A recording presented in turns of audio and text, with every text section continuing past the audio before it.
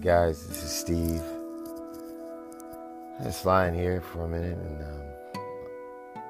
I know I've been dropping a lot of stuff. I was trying to get away from the coronavirus thing and, just get into some diversion, something other than on that heavy subject all the time. Started doing the podcast about the short story I was writing, and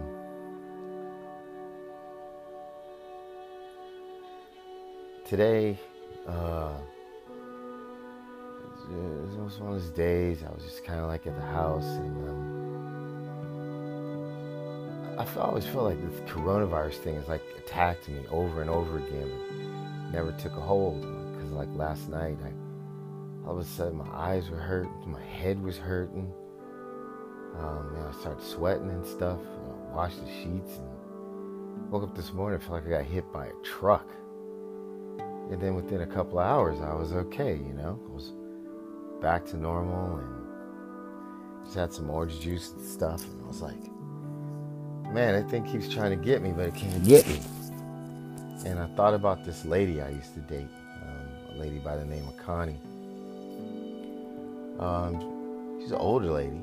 If you saw her, you would think she's probably 49, 50, maybe 55. But she's actually probably 65, almost 70 years old. She was like Miss Vietnam back in the 70s or something. She's pretty. She likes younger men, younger than me. And she would still go to clubs and stuff, and they would think she's a great grandmother, but they'd see her as a MILF. And I called her today, just to see how she was doing. She lives here in Los Angeles, and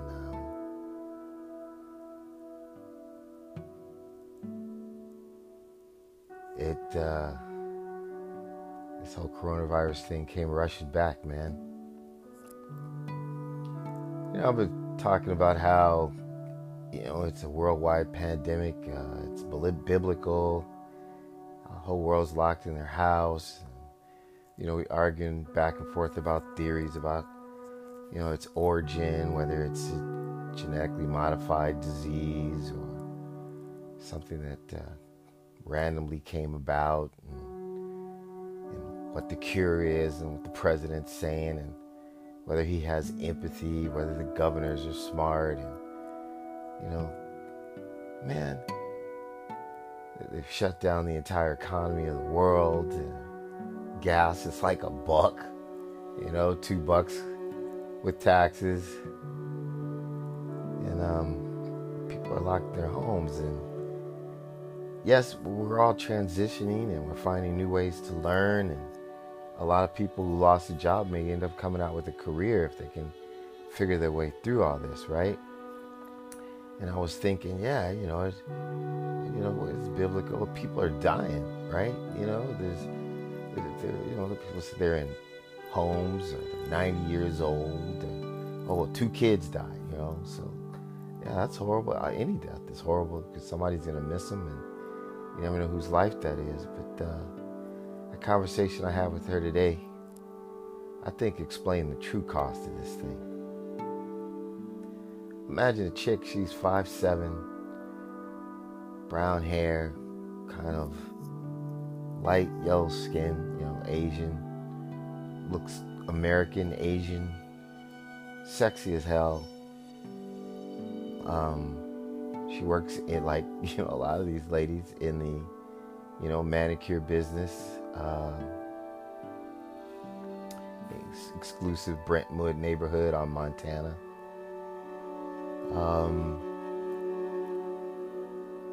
Lives by herself. Her son lives in Seattle. They're kind of distant. The husband, I have no idea who he is. Probably some dude owns a garment shop somewhere in East Asia. And I get her on the phone, and man, she's petrified, man. I mean, she's literally scared to death. She's of that age.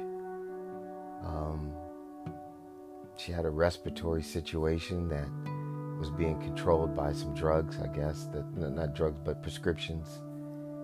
They weren't really exactly sure what it was or where it came from. She doesn't smoke, but I told her, look, you're working around chemicals all the time. You're not wearing a mask. I mean, after a while, it's going to take a toll on your lungs. I'm like, you're either going to have to quit your job, right? Or you're going to have to, start wearing a mask. This was 10 months ago. So she took some time off of work because her son had an injury. She went to stay with him for a couple of months, and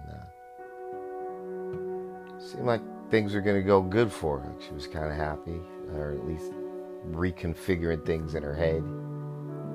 And then this thing shows up. Man, she's afraid to go to the house. She's afraid to open the window. This woman, literally, like we all are, but is afraid of dying. Afraid of dying from something she can't see, she can't touch, she can't feel. That you turn on the news every day, it says taking people out like water's running downstream.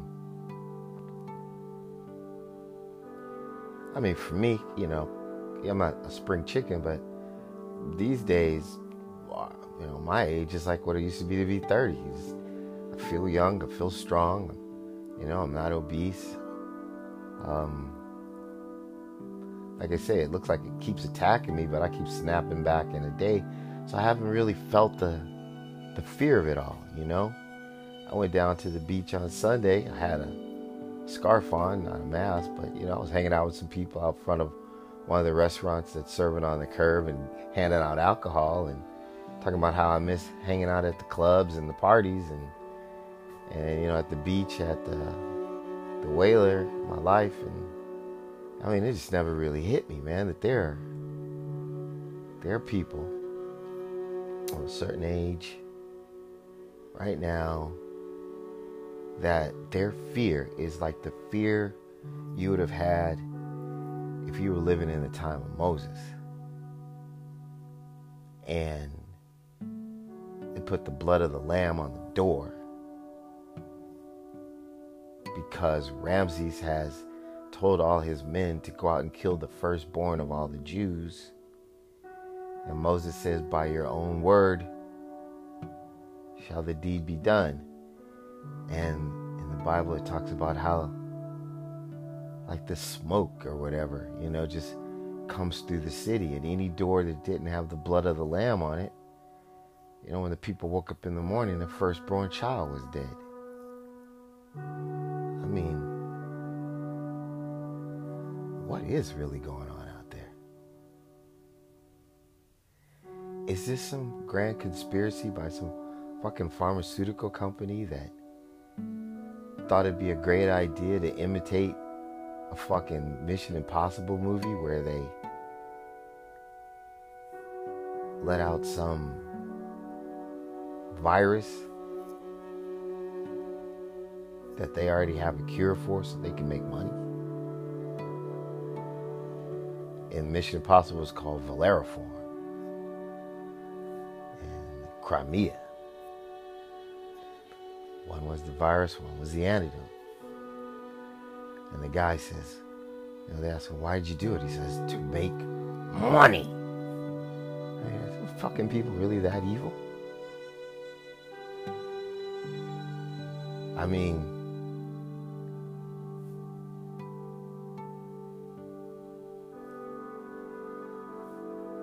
is it really that serious? I mean, if you were the head of a company, you're making products, you're making, I never have, getting $1 billion a year, personally and shit, you know what I mean? Would it really be worth killing people to do some shit like that? How many fucking boats can you be behind? How many houses can you live in at a time? I mean, this woman is fucking paranoid, man. She's already probably like a buck in weight, 5'7", $105, baby. She said she's losing weight because she's scared. She's having ulcers because of her anxiety, of her fear. She can't work out because she's afraid to go out.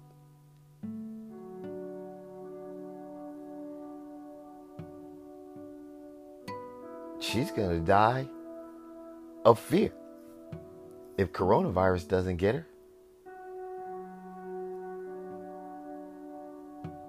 And we've got a leader, a person in a public office that's supposed to help give us confidence, who's more concerned about his ratings than he is about a single person locked in their house, scared to death of some shit they can't see, that by all verifiable means is literally killing people. I personally don't know anyone who's died of coronavirus. My friend Tara's father, she said, was in the hospital. He hasn't died, but he said he has it. And, he was at least in serious condition. That's about the closest I've got to it. I had empathy for her, But here's somebody I used to care about. Somebody I've slept with. Somebody I've held. Somebody I've loved. Somebody who is still a friend, even though we're not together in that way.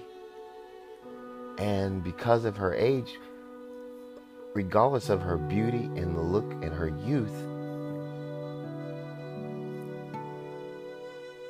I mean, have you ever had a gun pulled on you before? Or have you ever been in a situation like in a car accident where the car was spinning and you literally had time to think that this was the end? You had to accept that thought of death, right? Can you fucking imagine? Scared to death to walk outside and breathe some air because you may just drop fucking dead because this unknown thing that has to be airborne to get completely around the world the way it has. It's just, wash your hands, human to human contact. This shit's riding on a cloud, right?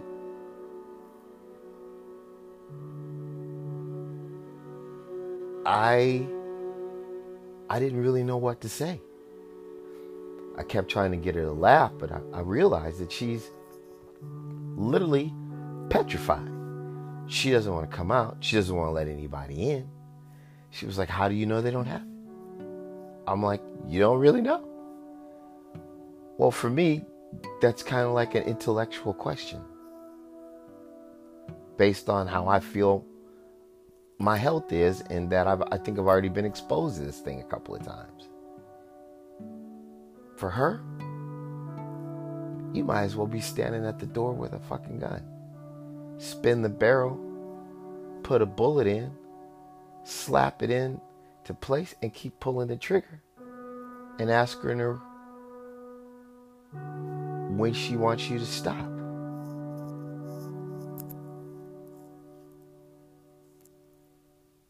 That's when I really realized the price of this thing, man.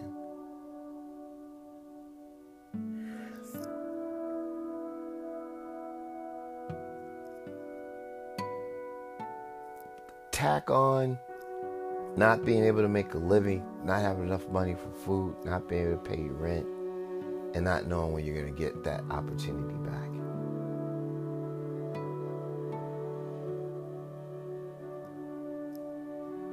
For some people, this shit is Armageddon. I mean,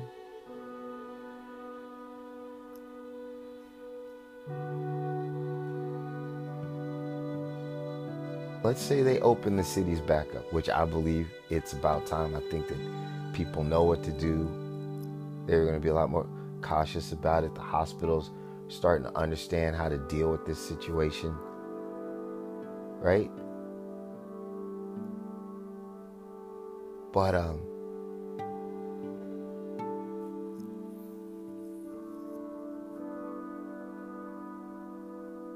who makes these choices.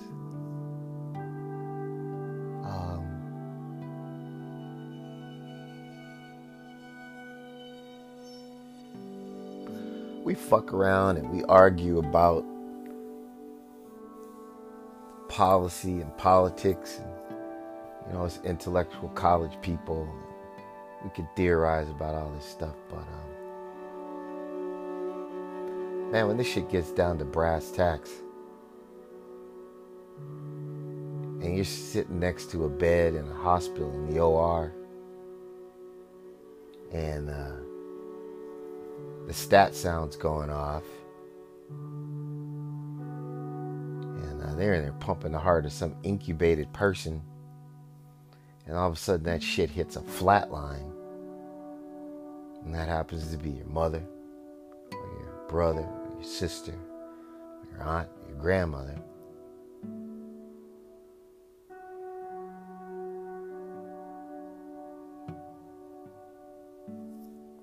Any irresponsibility, any unsober assessment of what's going on, the political hijinks that are involved with this stuff, makes it even more disgusting.